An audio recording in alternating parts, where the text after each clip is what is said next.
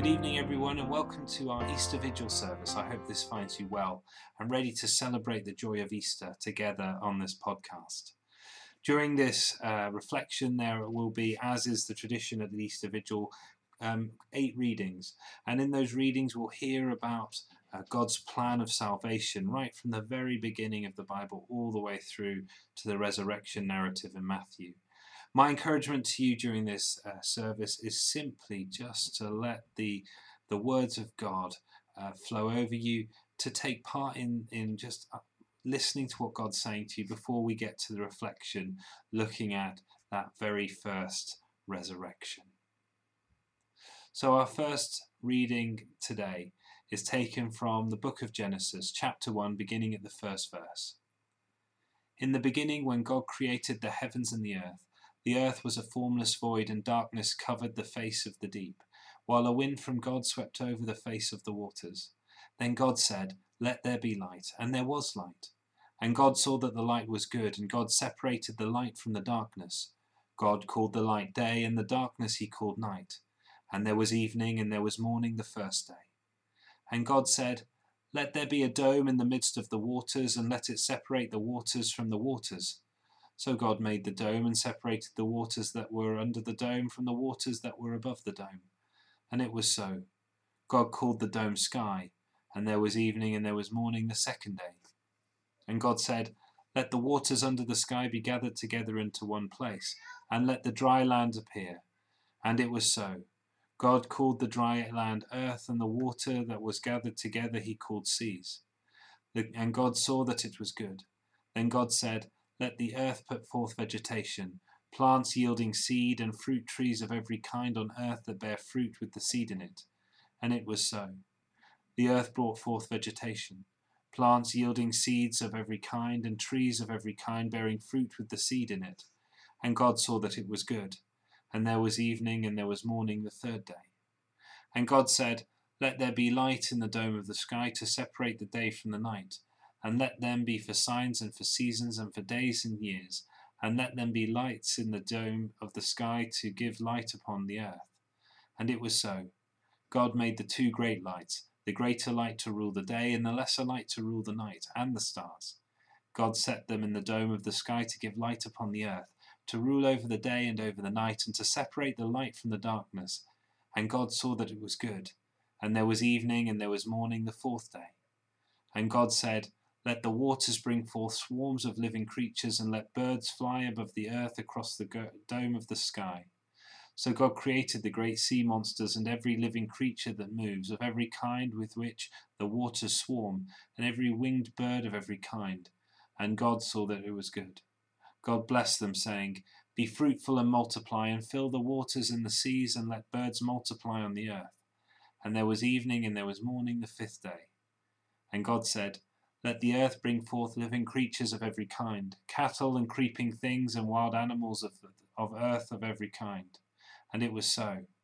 God made the wild animals of the earth of every kind, and the cattle of every kind, and everything that creeps upon the ground of every kind. And God saw that it was good. Then God said, "Let us make humankind in our image, according to our likeness, and let them have dominion over the fish of the sea, and over the birds of the air, and over the cattle, and over the wild animals of the earth, and over every creeping thing that creeps upon the earth." So God created humankind in his image. In the image of God he created them. Male and female he created them. God blessed them, and God said to them, "Be fruitful and multiply, and fill the earth and subdue it, and have dominion over the fish of the sea, and over the birds of the air, and over every living thing that moves upon the earth." God said, "See, I have given you every plant yielding seed that is upon the face of the earth, and every tree with seed in its fruit. You shall have them for food.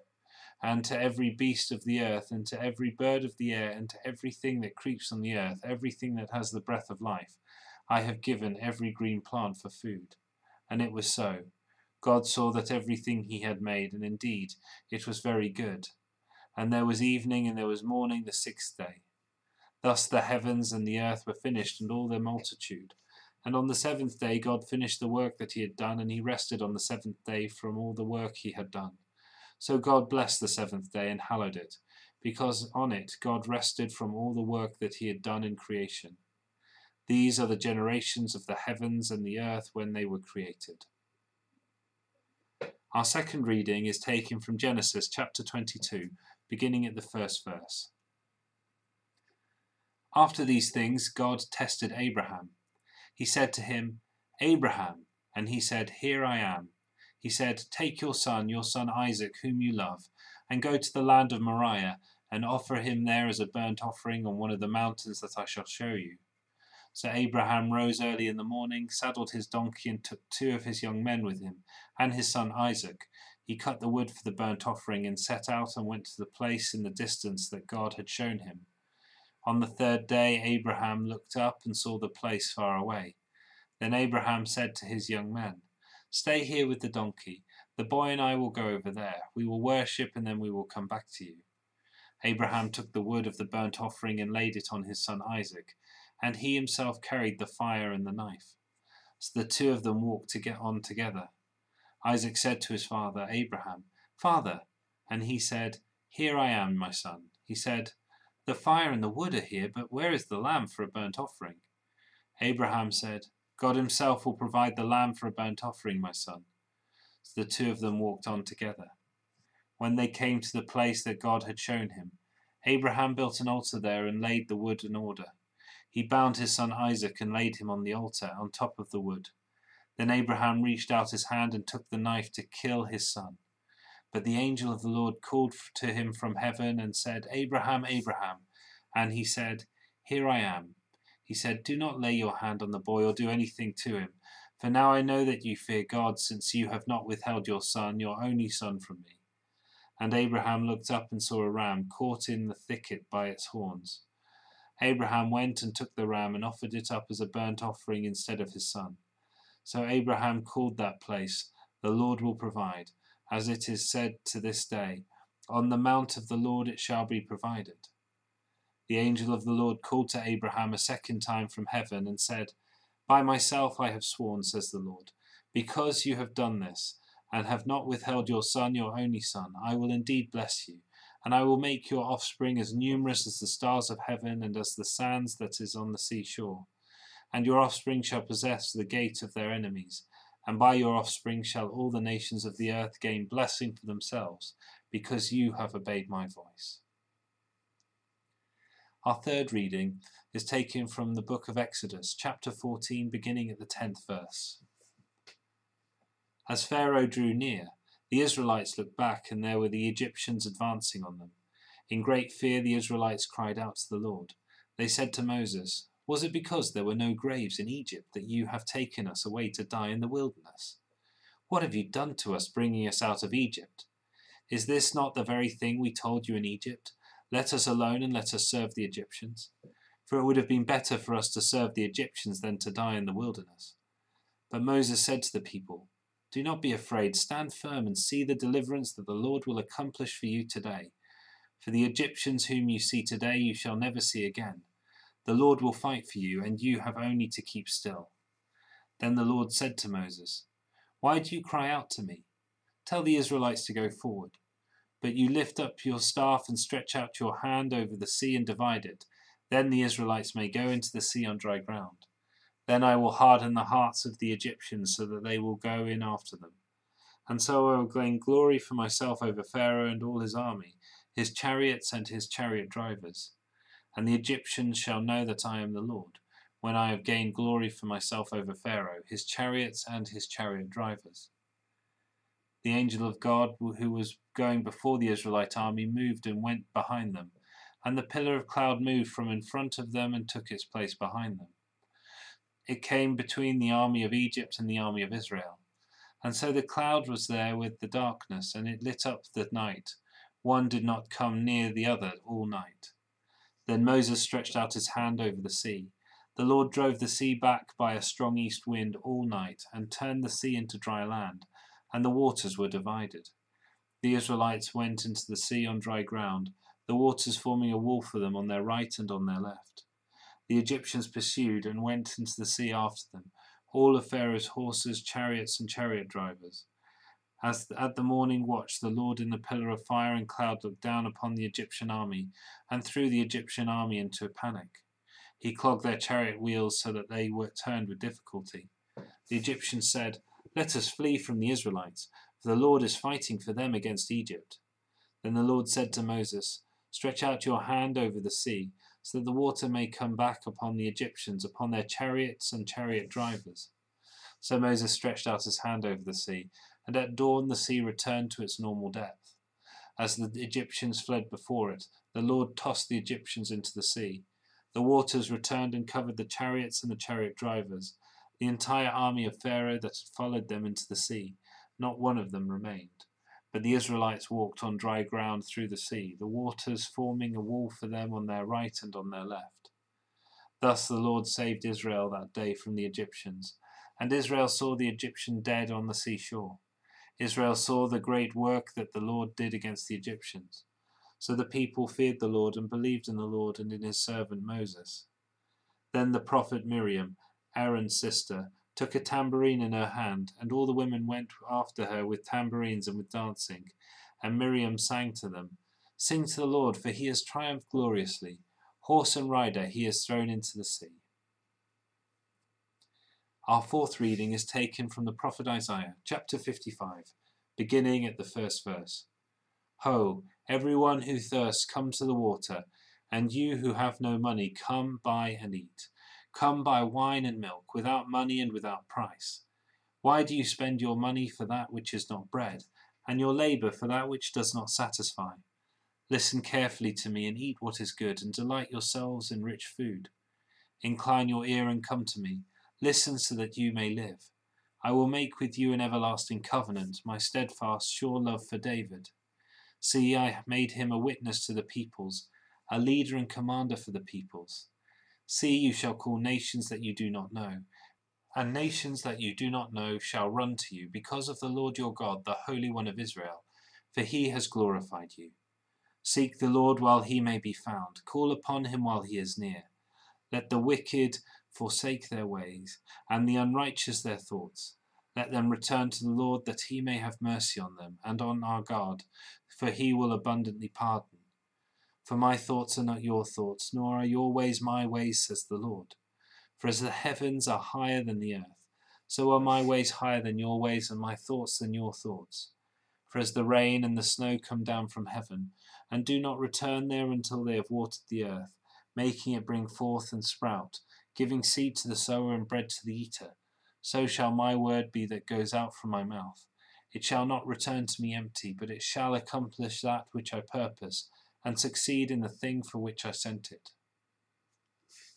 Our fifth reading is taken from the prophet Ezekiel, chapter 36, beginning at the 24th verse. "I will take you from the nations and gather you from all the countries and bring you into your own land. I will sprinkle clean water upon you, and you shall be clean from all your uncleanlinesses, and from all your idols I will cleanse you. A new heart I will give you, and a new spirit I will put within you. And I will remove from your body the heart of stone and give you a heart of flesh. I will put my spirit within you, and make you follow my statutes and be careful to observe my ordinances. Then you shall live in the land that I gave to your ancestors, and you shall be my people, and I will be your God." Our sixth reading is taken from the prophet Zephaniah, chapter 3, beginning at the 14th verse. "Sing aloud, O daughter Zion. Shout, O Israel. Rejoice and exult with all your heart, O daughter Jerusalem. The Lord has taken away the judgments against you. He has turned away your enemies. The King of Israel, the Lord, is in your midst. You shall fear disaster no more. On that day it shall be said to Jerusalem, Do not fear, O Zion, do not let your hands grow weak. The Lord your God is in your midst, a warrior who gives victory. He will rejoice over you with gladness. He will renew you in his love. He will exult over you with loud singing, as on a day of festival. I will remove disaster from you, so that you will not bear reproach for it. I will deal with all your oppressors at that time. I will save the lame and gather the outcast, and I will change their shame into praise and renown in all the earth. At that time I will bring you home. At that time I will gather you, for I will make you renowned and praised among all the peoples of the earth, when I restore your fortunes before your eyes, says the Lord. Our seventh reading is taken from the letter to the Romans, chapter 6, beginning at the 3rd verse. Do you not know that all of us who have been baptized into Christ Jesus were baptized into his death? Therefore we have been buried with him by baptism into death, so that, just as Christ was raised from the dead by the glory of the Father, so we too might walk in newness of life. For if we have been united with him in a death like his, we will certainly be united with him in a resurrection like his. We know that our old self was crucified with him so that the body of sin might be destroyed, and we might no longer be enslaved to sin. For whoever has died is freed from sin. But if we have died with Christ, we believe that we will also live with him. We know that Christ, being raised from the dead, will never die again. Death no longer has dominion over him. The death he died to sin once for all. But the life he lives to God. So you also must consider yourselves dead to sin and alive to God in Christ Jesus. Our Gospel reading is taken from the Gospel according to Matthew, chapter 28, beginning at the 1st verse. After the Sabbath, as the first day of the week was dawning, Mary Magdalene and the other Mary went to see the tomb. And suddenly there was a great earthquake, for an angel of the Lord descended from heaven, came and rolled back the stone and sat on it. His appearance was like lightning, and his clothing white as snow. For fear of him the guards shook and became like dead men. But the angel said to the women, "Do not be afraid. I know that you are looking for Jesus who was crucified. He is not here, for he has been raised, as he said.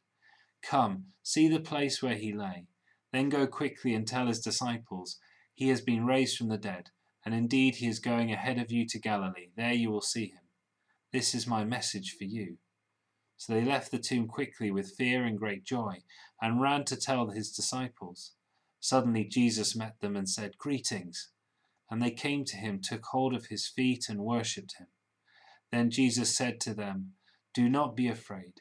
Go and tell my brothers to go to Galilee. There they will see me." May you have a word for our hearts and give us a heart for your word, Lord. Amen. In the quietness of the early dawn, the women approached. Night was ending. The light was beginning. Indeed, it was the end of the beginning in the ongoing story of creation. The quiet of the morning echoed the quiet before creation as the Spirit of God hovered over the waters. The women, still shattered, walked through the quiet of the dawn in silence. In the beginning it was good. The Lord created, and it was very good, when he made humans for no other reason than to love them, and for them to love him and love his creation. The work of creation birthed beauty, joy and love for humanity. A time when God walked often with those he had created to be loved as his family, only for that to be lost as sin entered the world. A creation marred, a sad reflection of its former glory. But God had not been silent. God had not been still. His Spirit stirred. Creation would be renewed. As before the creation, the slight shuffle of leaves in the tiny breeze, the only indication of the great works of the Spirit, the great works of God that were about to take place. Palpable excitement lost on the women in their grief. These two women, images of God, approached the resting place of God, and all was still. At this place, so many thousands of years ago, another man of righteousness, Abraham, had faced the ultimate sacrifice. His son, promised and received, a miracle in his old age and a sign from God of his faithfulness, was to be sacrificed. Abraham was being asked to give all. He didn't understand, but he trusted in God. Raising the knife ready to strike, Abraham was stopped at the last moment on Mount Moriah, the future site of Jerusalem, the future site where Jesus was to die.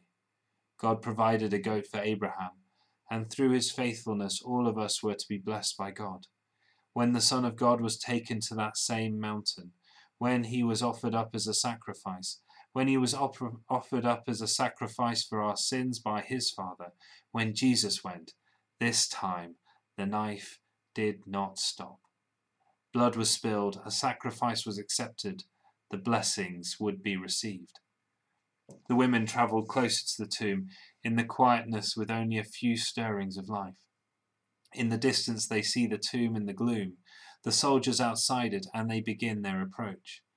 As they descend towards the tomb, a tremor shakes the ground as the stone is rolled away.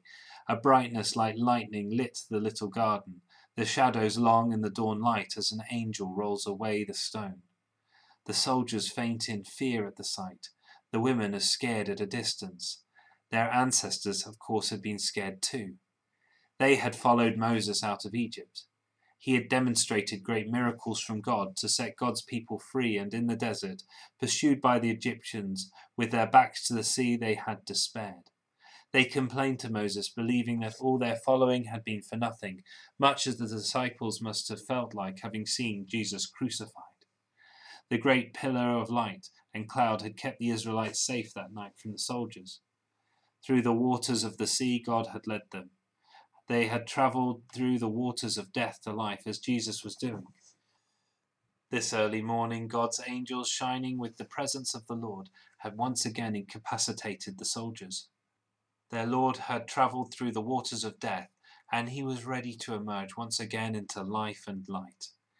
The angel sits on the stone, relaxing in the glory of that morning, and turns to the women, saying, "Do not be afraid. I know that you are looking for Jesus who was crucified. He is not here, for he has been raised as he said. Come, see the place where he lay. Then go quickly and tell the disciples, he has been raised from the dead, and indeed he is going ahead of you to Galilee. There you will see him. This is my message for you." These daughters of Jerusalem must have rejoiced and exulted with all their hearts in the confusion, the fear, and the joy of that moment.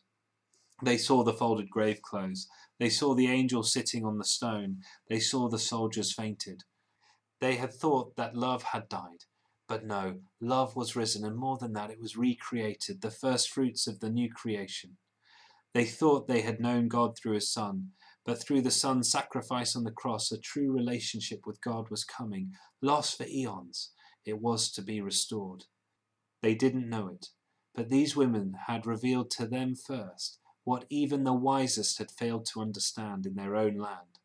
Jesus would soon explain in person to the two disciples on their way to Emmaus from Scripture what these women took on faith. They set off at once. On the way, Jesus appeared to them. They took hold of his feet and worshipped their God.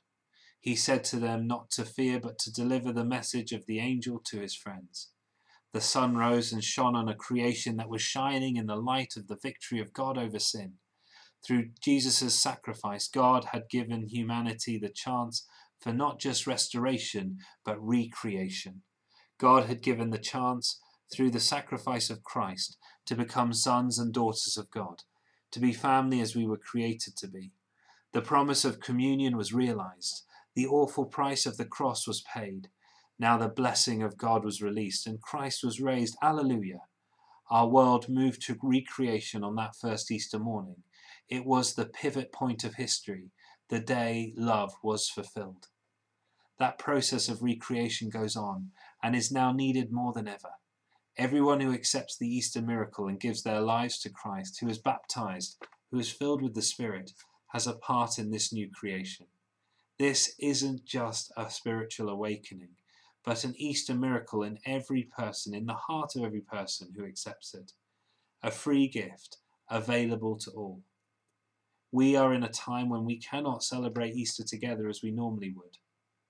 Perhaps this Easter is a time to look beyond our services and rituals, regardless of how rich and God-filled they are, and reconnect with that Easter miracle that happened nearly 2,000 years ago, but it is still happening in every new heart that accepts Jesus, in every heart that is a member of our church.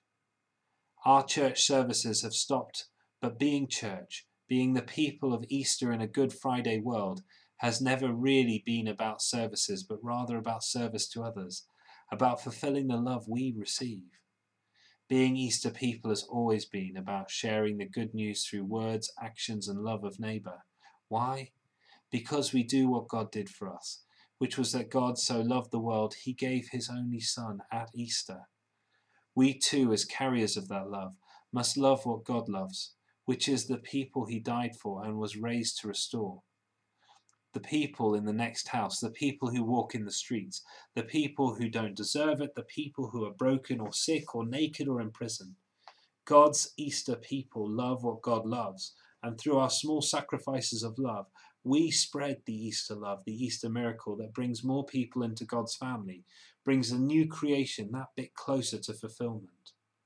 All of Scripture leads to Easter, and all unfulfilled prophecy leads to the new creation, a resurrection that started with the first resurrection. We, the people of God, must love those around us and bring the joy of Easter to a new generation. In isolation, that loving of others is more difficult, but how we love others during this time will be the measure of how good a church we really are. Mary and Mary Magdalene saw the risen Christ, saw the first fruits of the new creation, saw the end of the beginning. They rejoiced and ran to tell the others. Let us too celebrate the risen Christ in our hearts, in our prayers and in our actions. Let us let the love of God made perfect in Christ go out and spread around the world that needs him so much. Christ is risen. Shout it out to the nations, your neighbours and your friends. Christ is risen. Alleluia. Before ending, I'd just like the opportunity to wish you a very good Easter, full of the love of God, and just to simply pray a blessing over all who hear this podcast. Let us pray. The God of peace, who brought again from the dead our Lord Jesus Christ, that great shepherd of the sheep, through the blood of the eternal covenant, make you perfect in every good work to do his will, working in you that which is well-pleasing in his sight, and the blessing of God Almighty, the Father, the Son, and the Holy Spirit, be with you and remain with you this day and always. Amen. Go in peace to love and serve the Lord. Christ is risen. Alleluia.